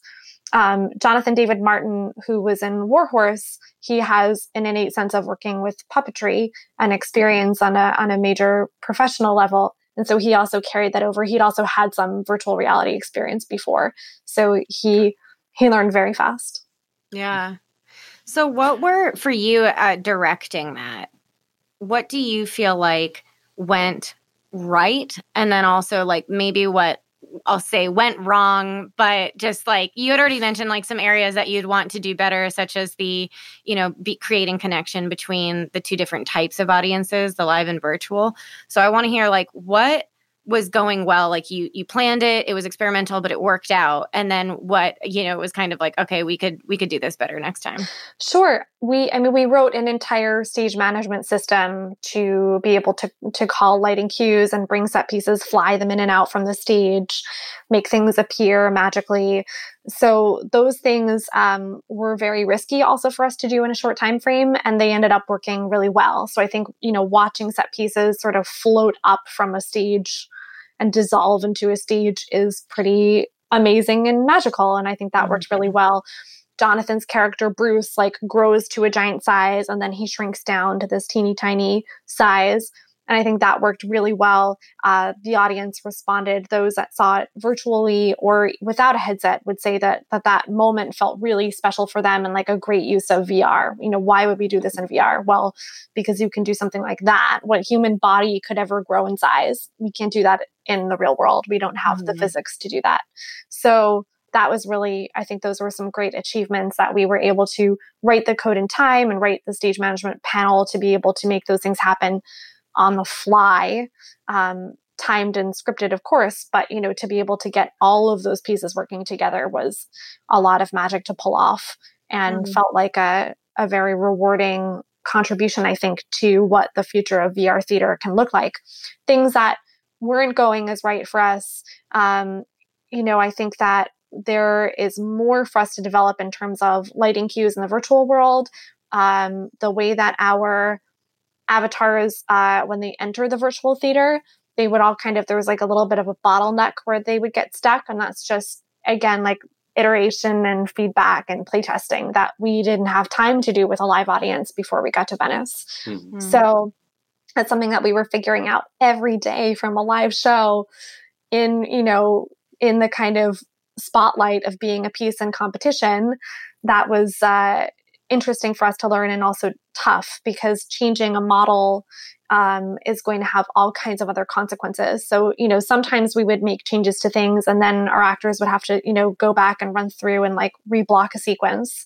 And they were so skilled and such smart people that they were able to do that. But that could have tripped up, other people. So it's, everyone was so fully invested to doing the best that they could and to taking something on with so many risks. And I think that really comes with doing live performance and working with new technology. It's that kind of mix where you are working at a cutting edge where it could be totally rewarding, but also a lot of things could go wrong. And so for us, I just felt like there are things that we can design better. And that only came from being in front of a live audience and doing that kind of testing and having that feedback. Mm-hmm. Yeah. What really got you into using newer technologies like VR and experimenting in this sort of it's almost like an augmented reality space because you're taking projections from inside the virtual environment and putting them outside as well. What was your sort of transition like from more traditional theater and film into trying to experiment with these technologies? I'd been wanting to work in VR, but I didn't even know that it was VR. So I was making a feature documentary about an outsider scientist, and his theory was so big and so three-dimensional in a sense. It explored waves and connectedness between people and human nature and nature itself. And the only way that I could picture it was making this kind of non-linear interactive experience. And I was trying to figure out, it was that, there were these really interesting documentaries that were this kind of long form. The NFB from Canada was doing these great explorations and these kind of long form interactive web transmedia based projects. And so I could picture people running around with iPads in the real world and being socially connected to each other and exploring three-dimensional animation. So in some sense, that's augmented reality. But I also pictured them walking inside of that, like being able to walk inside a three-dimensional picture and web and have an understanding of micro and macro scales. And that was VR. But I didn't know that. So I was writing this treatment and I would pitch it alongside of this documentary in different meetings, and nobody knew what I was talking about. I knew that there had to be some other kind of technology, and I just had to figure it out. And I kept thinking, I think it's something with a phone, but it's larger, like an iPad, but it's like stuck to their head, right? So that sounds, you put it on your face, but you're running around in the world, but you know where you're going. It's okay. Yeah. You're not going to hit things. You're not going to hit things, right? So that didn't make any sense to people, and I, a little bit of a hard sell first. They definitely thought I must have been, coming from another land or something. But the moment I did my first VR experience, I found myself at Tribeca Storyscapes, and I was one of the last people to get to experience this immersive, interactive story called The Enemy that was done by a French team, directed by Karim Ben Khalifa. And that was really a game changer for me. I had an opportunity to explore so many things that mattered for me as an artist, but wasn't something that I could do in a two-dimensional format. Now I was able to walk through the experience physically embodied. I could engage with the characters. I had to confront them and actually have a certain physical distance from them in order to make the story happen. And that came off of my interaction with them, my engagement. It was so empowering as a storyteller and as someone that has been dreaming about building a three-dimensional world. The possibilities for storytelling just seemed limitless at that point, and exactly what I had been envisioning for this wave story. That was a light bulb moment. Yeah. What was that story about? Basically what Karim's team did, and the entire team from The Enemy, they recorded two different people that would look at each other as enemies. So they recorded a Palestinian soldier and an Israeli soldier, and they used photogrammetry. And so they were their actual size, and you walked up to each of them. They gave them the same exact questions about why they engaged in battle, what they were fighting for, if they'd ever killed anyone before, whether they had families. These were very human questions, things that you might want to see in a documentary, but now you get to see them answering them in front of you and breathing in front of you in real life. And of course, they mixed all kinds of techniques, from game development techniques to photogrammetry. I think they retopologized the entire mesh texture of these soldiers to make them look very human and accurate to how they appear in the real world, sort of pre-existing a lot of the volumetric capture and technologies that we have right now. So they were really ahead of the curve, and they did this from a really pure journalistic standpoint, and then gave the audience inside of the experience, the player, this ability to engage and interact and sort of, ignite the story themselves. Did those two soldiers have sort of direct interaction during the experience of any kind, or is it just sort of them individually recounting answers to those questions in their experience? They were individuals, and they stood at a distance across each other. I want to guess that there was maybe 15 to 20 feet of space between them, but you had to get close enough to them. You had to get something like maybe 5 feet away from them in order for their story to come alive. Oh, wow. So that's what you meant by the proximity being so key to the actual experience. Exactly. That you weren't having a distant experience with them. You were having a one-on-one experience with them. You had to look them in the eyes and see how they, really cool. and see how they breathed and responded. And, you know, I'm always the kind of explorer that wants to see how an experience breaks. So I would try other things. I wasn't brave enough to run around them. You know, I had colleagues that did other things. They were soldiers. You know, these guys they live very meaningful, serious lives. Their choices are very bold. So I wasn't bold enough to, to run circles around them and try and, do anything kind of really provocative. But I did try getting very close to them. And I remember they had built in a reaction technique that they sort of backed off. And it was really interesting. I thought, like, wow, there's so much potential here again in this three-dimensional storytelling. How much space was that experience? Was it, how big was the room? Tribeca gave them a really large space. I mean, I'm just guessing from, also now having built a VR theater and, tracking actors that each need a 10 by 10 square foot space, that this was a pretty large space. I'm just going to guess that it was a 20 by 30 or a 20 by 40 foot space. And so from that point, you have this experience, you see, like beforehand, you realize that you needed something like this. You just didn't know that it existed. Then you have this experience and the light bulb went off. And so what were your next steps after that? Were you like, oh my God, this is what I need to do for the Waves project? Or where did you even go from there? I think I went straight to their producers and I said, how did you build this? What software did you use? What technology? How did you capture this? Show me your cameras. What can you teach me? And they were really generous. What I loved, especially about the VR community at that time frame, was everyone was saying, borrow my camera. I think I remember actually walking out into the Tribeca area. They had made this really cool seating area where you could sit on these kind of comfy couch stools, these sort of, what's the name for it? We're talking VR here and I can't even think of the name of the chair. The chairs that they're just comfy stools that spin around 360.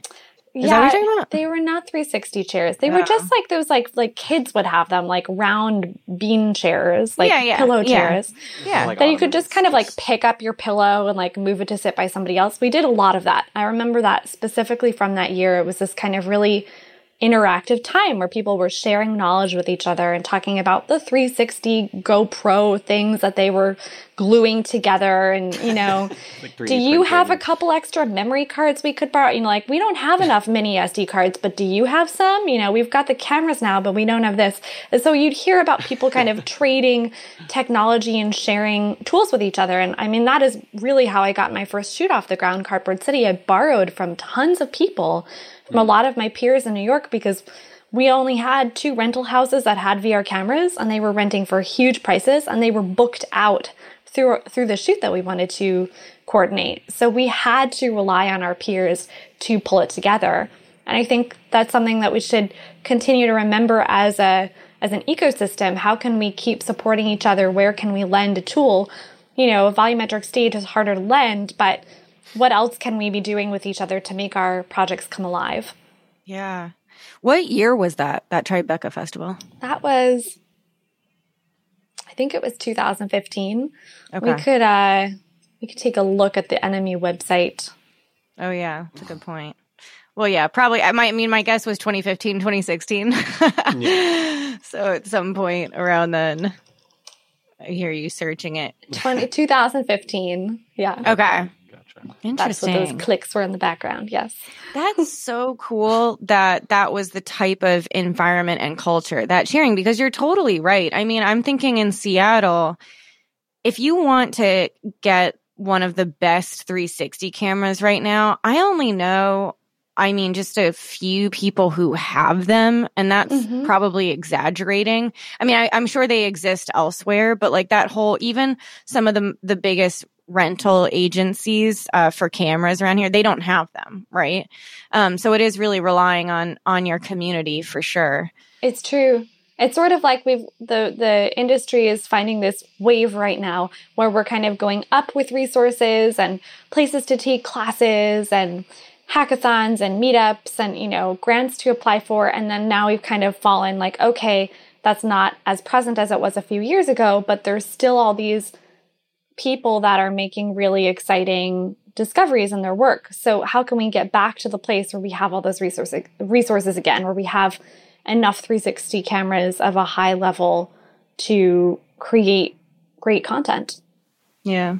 Yeah, that's been a general sort of conversation that we keep having with people is just this sort of excitement that happened over VR and this whole industry over the past few years, and then has kind of reached a trough now where we're trying to find a healthier way to grow moving forward. But I mean, I would love to hear your thoughts on how you think that progression is going to be moving forward, or like where we're really going with that now that we've kind of leveled out. The excitement is not quite as fierce as before, but maybe we're moving into something that's a little bit more sustainable. Sustainability is what we need in so many parts of our lives. I think that we still have to define what we're doing as an industry. You know, now as the XR industry has grown and gone on to include AR and MR and what those things mean. And again, I think there's been a lot of hype around AR, and telling an AR story, I think, is actually quite challenging. Are we a games industry? Are we an experiences industry? Are we a journalistic industry? I mean, basically VR is a tool and it can be applied to so many different places. And so I think we're seeing that in the medical and science world, there are some really accurate, tangible use cases that will always find funding. But as storytellers, how are we going to, be able to craft the kind of stories that we want to tell when getting a high quality 360 camera, getting enough time in the right stitching program and a computer to run that software, being able to work with developers and build in a game engine and 3D model a world. All of these things are not cheap. They can be done by one person, but they'll take a lot of time. And if you want to get your story out in the world and it is something that matters and feels current, then how do you race against the clock to do that? So I think that we are finding, there are these sort of more sustainable practices that are coming about, and we're making smarter choices when we make stories so that we don't waste a lot of time shooting footage that we know we're not going to need to render a process. And we don't 3D model assets that aren't relevant to the actual story. I think that everyone's pipelines are just getting tighter. And I think if you talk to any successful VR company, they're going to say, oh, wow, we did it this way in our early years, our first experience, but we would never do it that way again. That only comes by making those mistakes. And there aren't enough rule books and guidebooks for us to follow. And I think that's where, we have to fall down and get back up again and learn from the mistake, and then make sure that we teach each other so that we can be more sustainable and we use the resources that we have as wisely as we can. Yeah. How is that going in New York? Like, obviously Tribeca's in New York and you live in New York. So do you feel like there is a good community supporting each other through those tumbles and experiments in New York? The New York community has always been strong. I mean, we have a really growing, booming volumetric community here, led by the founders of DepthKit, led by, all kinds of other practitioners. Now we've got the Lightframe guys that have been growing their studio. I mean, I think that there's a lot of interest. They're very smart, hardworking people in New York and motivated people, and they want to tell great stories and challenge the techniques and the capabilities of all of this technology. So we have, really kind of cutting edge, interesting, experimental, intellectual pieces that come out of here. We've also got ITP from NYU and SVA and Columbia University and Lance Weiler's Digital Storytelling Lab that comes out of Columbia. I mean, it's a really great group of thinkers in New York. And I feel like everyone is trying different types of techniques for storytelling and the type of technology that we can mix with storytelling in VR and AR. So, I think that New York has always been a really special place. And I would love to see a new VR conference take foothold here. I mean, I think we are ripe for, again, bringing all of these great thinkers and experimenters together to create something even more sustainable. Yeah, I'd love to see that happen. I love any excuse to go to New York. And it's been really interesting. I mean, being in Seattle and just the West Coast in general, I don't speak for everyone, but I have this feeling like I have no clue what's going on the East Coast in the XR world and how New York is feeling about it, or Boston or whatever. It's awesome to hear that it's strong. And I mean, that's pretty much obvious to me because I did live in New York, and the biggest benefit there is like the people and the brains, and yeah, just like how many people are working hard and wanting to experiment and latch on to what the next greatest thing is. That being said, I'm assuming there's still some pushback. Like there's plenty of people. I mean, I know I have some friends who work in film in New York who don't know anything about XR or 360. So what sort of conversations are you having with people with your peers that are in filmmaking or in theater? Traditional mediums. Right. With regards to XR, like, are they curious about it, or are they pushing back, or how is that going?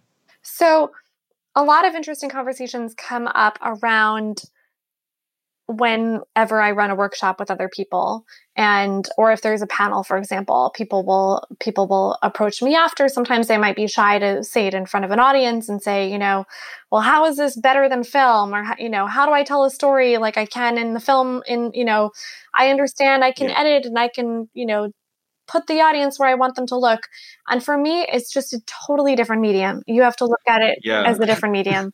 It's the same if we're listening to a podcast, that is a different type of experience that you're designing than you would be if you are shooting a TV series, and is that TV series multicam or single cam? Like that's also different. So it's really based around your design.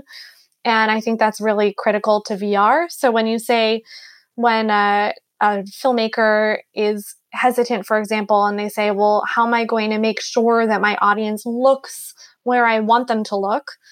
There are tricks that people do. And I think a lot of that happens in theater and live performance, actually, that lends itself really well to VR. Yeah. But at the same time, it's sort of missing the point. I think if you're so convinced that the only way to tell a story is if you can control it and you therefore have to frame it, then VR might not be the perfect medium. VR has other really beautiful abilities. And so if you really want to frame something like a painting because that's where your storytelling shines, then, film is probably the best medium and language for you. But if you are thinking about how you could give somebody freedom, for example, or agency to look where they want to go where they want to, then VR is a great medium for those things and something that you wouldn't do in film. Yeah. Right. So it's just not a straight, like framing the shot or the thing that you want to capture is just not the way to think about VR. I think that's like one of the fundamental differences. I think anything with a 2D interface is where you're going to encounter a real tension between a language that has been developed, that we're very familiar with. We know how to watch things and consume things. We know how to make good cuts and edits. There's practices for that. And VR, we're still figuring those things out.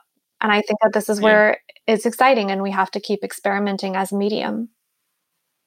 Yeah. What do you have any sort of conclusions yet about what does work or what's starting to work? Meaning, one thing that I feel like people say a lot is they think they've kind of figured out something like VR storytelling, and they might say like, well, it's more like theater.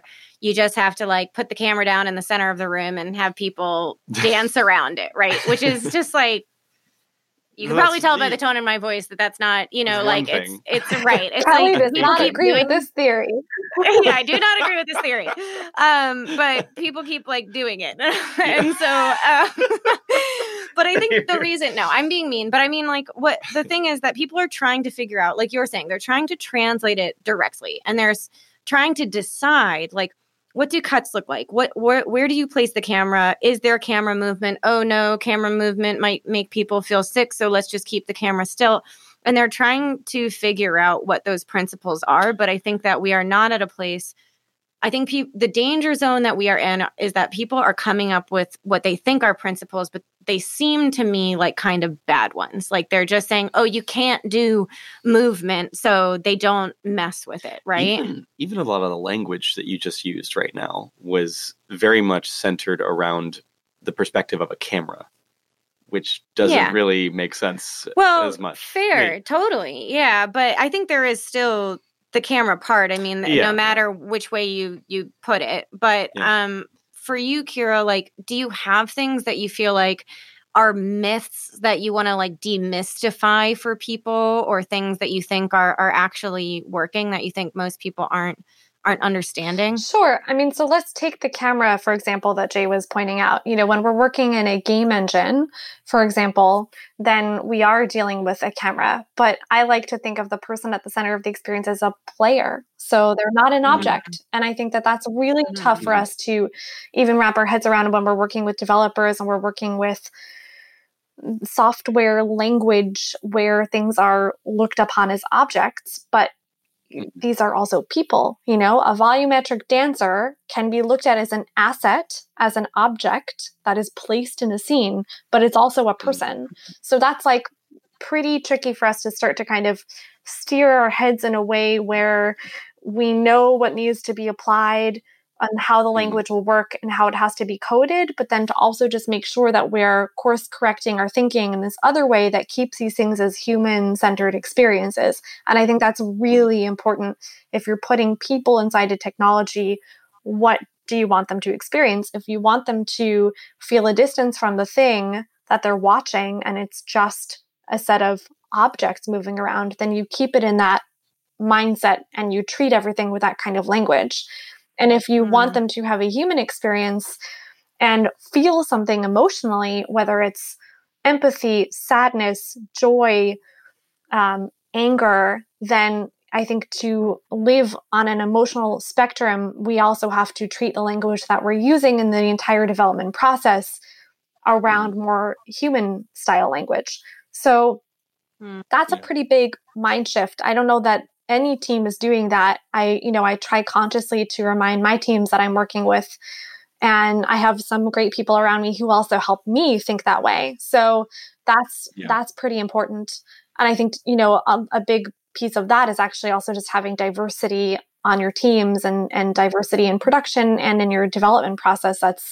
That's pretty important, to be bringing in perspectives that can be from, the makeup of your team and their gender and their beliefs. It can also be just the type of practice that someone has had in their life, like a UX designer, like a choreographer, like a musician, like a sculpture artist, that these different types of practices, the more diverse, I think, the better, so long as they're glued around the same intention of the piece and they're trying to reach the same goal.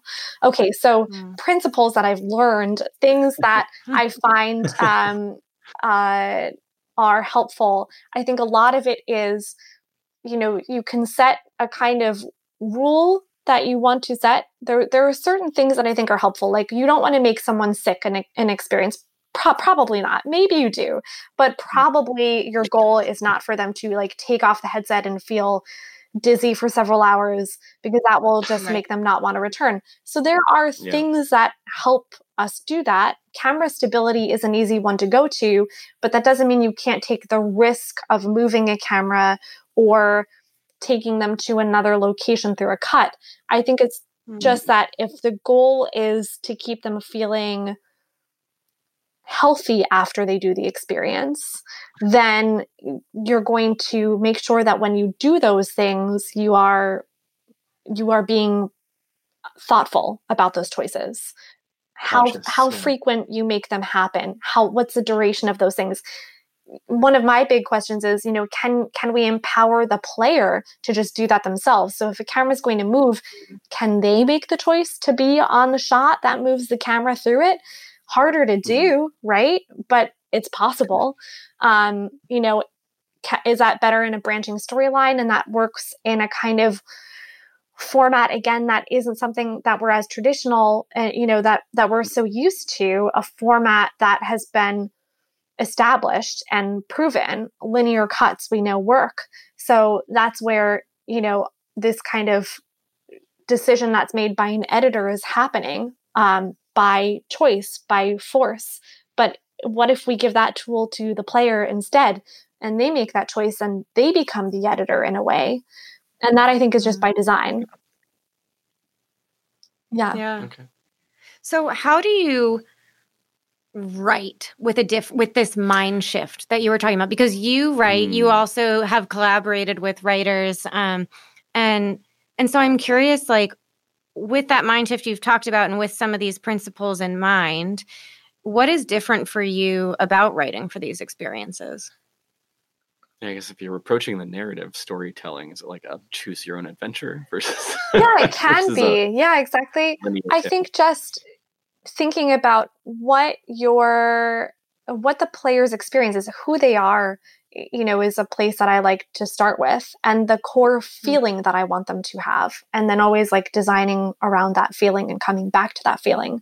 So if the feeling is, for example, a feeling of joy and happiness, then, we're not going to try and scare them and put them in a really dark environment and have lots of shadows where, things are lurking behind to make them feel unsafe. So that's each creative decision then supports that core feeling and whatever that player's purpose is supposed to be inside the experience. So that's very much like constructing an ambiance that matches the mood and state of mind you want them in at each point. Exactly. Yeah. Constructing the ambiance, the energy of the space, environment, I think, plays a really big part into it. Space, I believe space tells a story. That's something I've been thinking about for many years while working in this medium, that each time, what is the primary location and what is the story of that space? Mm-hmm. I love that. It makes me think so much about space design in real life, right? I mean, I'm not, I have no skills in this area, but my mom loves, HGTV and all of this stuff, and she'll tell me what to do. But one of the things she talks about that you just reminded me of is, like, you have to start with one thing.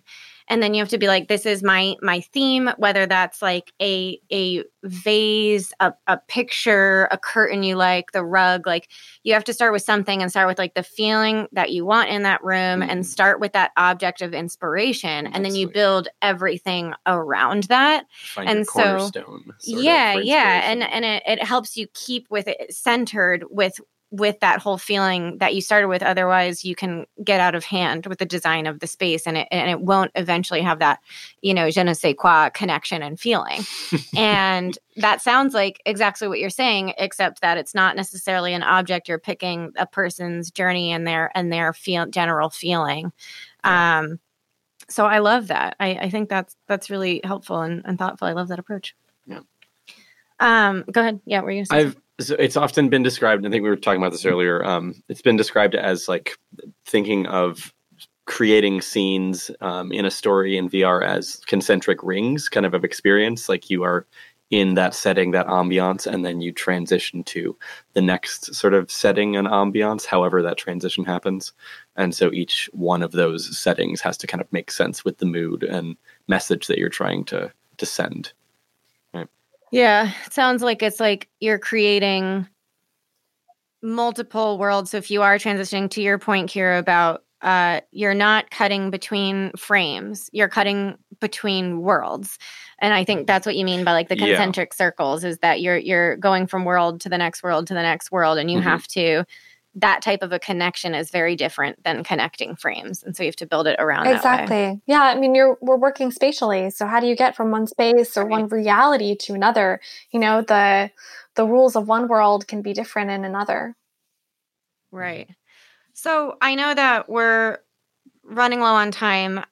One of the questions I had is, so for the experiences you have that are in the festival rounds right now, we talked a lot about Run-In, we talked about Loveseat. we mentioned some things like improv that you worked in. There's a lot of other work that you've had.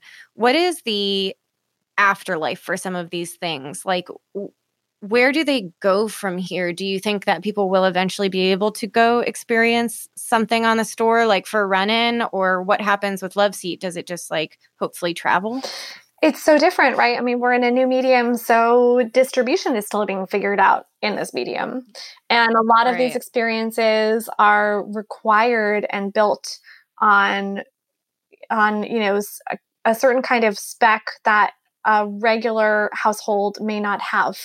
Something like my mom doesn't have. Many of my colleagues, even in our industry, don't even have. So sometimes when you're working in this medium where you want to push the limits, then, mass distribution isn't something that's possible. Certainly when we're doing a live performance, that's something that's very special about it. So there is a time and place that it happens, and going back to revisit it isn't going to happen because that's not the purpose. But can we transcend the limitations of space? I think there are ways that we can do that. Can we run a production from our New York space and broadcast that to a virtual audience? Of course we can. We'll miss that other live element of bringing another audience in. And that's something that I'm still very interested to do. And so then to your point, Kelly, where you're saying, can that travel? Can that tour? Of course it could. Yes, we could go to Seattle and run a show for an audience there and also stream to an international audience. There are possibilities there. I think the trickier thing is, how these things can become repeatable and done for creators in a way that is affordable for the creator. That is a much more complicated question. Run-in, the room scale version of it runs best on a really high-end PC with a great graphics card, and those things are expensive, but you're going to have the best, most embodied experience that way. There's now been a 360 adaptation that I believe has just premiered and will be readily available with Samsung Gear and with that platform. So there are other, ways to be creating content and designing content, and it's really just about the type of experience that you want to give people and what that's meant to be. There are theatrical experiences that Chained, for example, was run, and that was a one-person experience with these actors. That was a very intimate experience, and that was meant to be that way, to give them that kind of specialized insert into that world. And then you have other types of, incredible 360 videos that can be experienced by many people, even on a mobile device or plugging a mobile device into a headset. So there are all kinds of levels. And I think it's really just about the type of experience that you want to have and the kind of audience you want to reach, and thinking about those things, how to connect those dots until there is some kind of really easily determined distribution plan that a creator can just log into and figure out either how to self-distribute or, to work with distribution companies in VR, of which, there aren't many practices yet. So these things they're so new, and I think they're still being worked out. And the more that we can find technology and other tools like internet, these things connecting with each other, that will help us sort of make these points be more efficient for us to reach a wider audience faster. Yeah. Well, I definitely hope that we stay in touch, because I think whether you come back on the podcast and talk about your future experiments, which we hope you do, but also just to be able to communicate to our, local people or people listening to the podcast, how they can eventually access some of this stuff. It's really important. It's really important to us. And I know that distribution channel is tough. So as much as, you can use us to help communicate things, like whether that's a show has traveled to a new spot or that they can access something on a store, we'd love to keep people updated on someone we've had on. Can you tell us anything about what's next right now? Or the next experiments to keep working towards that goal? I've been working on a game about gentrification. So that's still ongoing, hard because it's multiplayer, and building multiplayer experiences are hard. And it's a game about a really difficult topic. So, but it's it's really built around storytelling, where you, the player, become a part of the story and you share your own stories in it with other people. So, and it's mixing other types of media, like we're mixing in 360 video. I was one of a creator, part of the Google Ye Halo program. And so that was special to get to shoot with that camera. So I documented a lot of stories around Brooklyn and neighborhoods that are changing, that are in the process of gentrifying or have already been gentrified, and are finding what that world is like to continue to sustain a business or make art in these neighborhoods that are changing very rapidly. And then my dream with that piece is to find a way to turn that into a tool for people to use to empower them to actually change their own communities and have a voice. Wow. Well, I'm really excited to see what happens with that. So we'd definitely love to have you back on in the future and stay in touch about these experiments. It's really lovely having you, Kira. Thank you so much.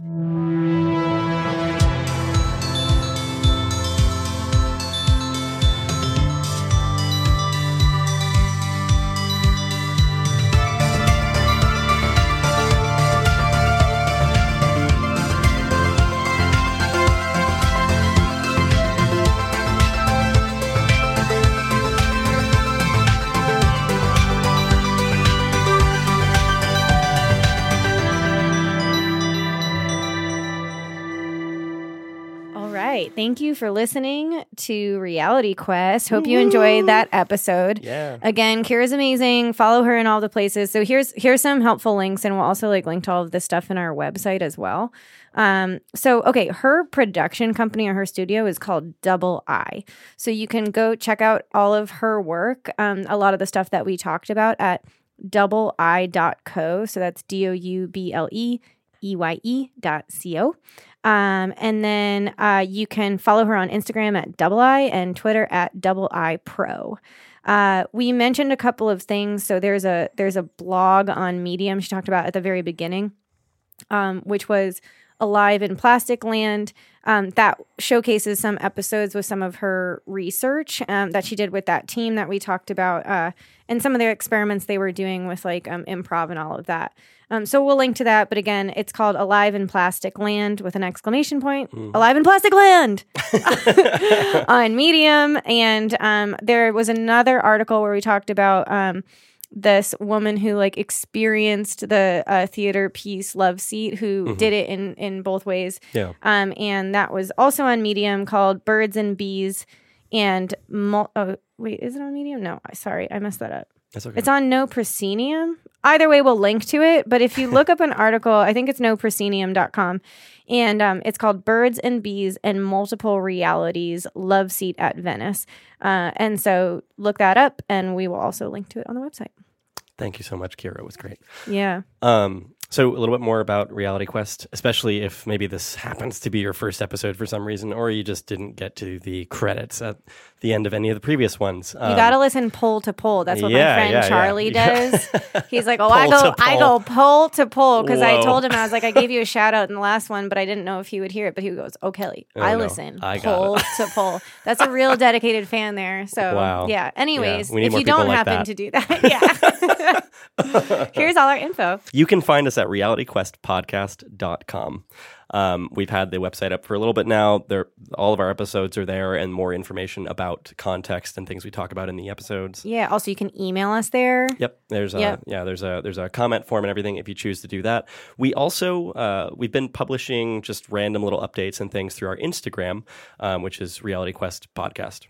And then we also have a Twitter, which, to be honest, we are trying to. We're not good at Twitter. Yeah, that's my bad. Jay's so good. I'm terrible at social media, but I'm trying. I'm not great at Twitter. I'm learning on that. But someday we might tweet, and you're gonna want to be there. You don't want to miss it. Feel the FOMO. Yeah. Anyways, sorry to put that juju on you. _quest. I'm like, right? Yeah. I don't even know what it is. No, it's reality _quest. Yeah. It is definitely at reality. Go follow it. You're missing all the great content. It's such a rich experience there. Also on the website, we have besides emailing us and sending us all your feedback and also any comments you want to hear. Like the other day, Jay did a Instagram post where you could like submit thoughts of like questions you have, things you want to hear on the podcast. We love to hear that stuff, like various feedback. Only positive, of course, but no. But yeah, do that through the website or follow the Instagram to do that. That's helpful. Yeah, and if you like all of the stuff we do, including the episodes and like random art for those things, you can support us to continue to do more of this and come up with more ideas. We would love to do things like more group format episodes or do ones that are focused on sort of audience feedback, maybe even things in real time. But we need to figure out how to keep this whole endeavor going long term. There's so much we want to do with it, and we could really use people's help and support in that. So if you have the means and you love what we're doing, you can go and support us on Patreon or Ko-Fi. That's like KO-FI or coffee, basically. We're on both of those platforms. You can just search Reality Quest Podcast and you will find us there. They can also link through the website, right? Yes. Yeah, there are That's links probably the easiest way to find it. Both of those through the website. And that is, again, Reality Quest Podcast. Yeah, and actually this episode is a great example because we can't afford to travel to New York. And I know that's asking a lot, but, little donations do a lot. And we could potentially do a whole week or something or weekend in New York where we get to find people and actually do in-person talks with them because it's really hard to get the same feel over the phone, not to mention that whole bandwidth thing. There are a number of people we'd love to go and meet with down in LA, for example, and we're just looking for the right opportunity to make a trip down there. Yeah. More importantly, though, we also recently recorded our first 4-person interview where we had 2 guests on, and we all decided that the best way to have this long of a conversation is that we needed, instead of regular chairs, a donut-shaped giant beanbag. Yeah, we basically like a fire pit beanbag. Right. Oh yes, with what's it called? Not electric fireplace, but is that what it's called? Electric fireplace in the middle. Where there's a light in the middle and there's cloth and a fan underneath. It's happening. Yeah, so you got fake fire. And... Yeah, that's the first priority. So that's the next thing we should add. If I know that we can do they can buy us coffee and stuff, but I feel like we should I wonder if there's a way we can do it where they can specifically donate to the donut. Well, maybe we could do a crowdfunding campaign for the donate to the donut beanbag fireplace. Anyways, hope you enjoyed this episode of Reality Quest. See you guys next time.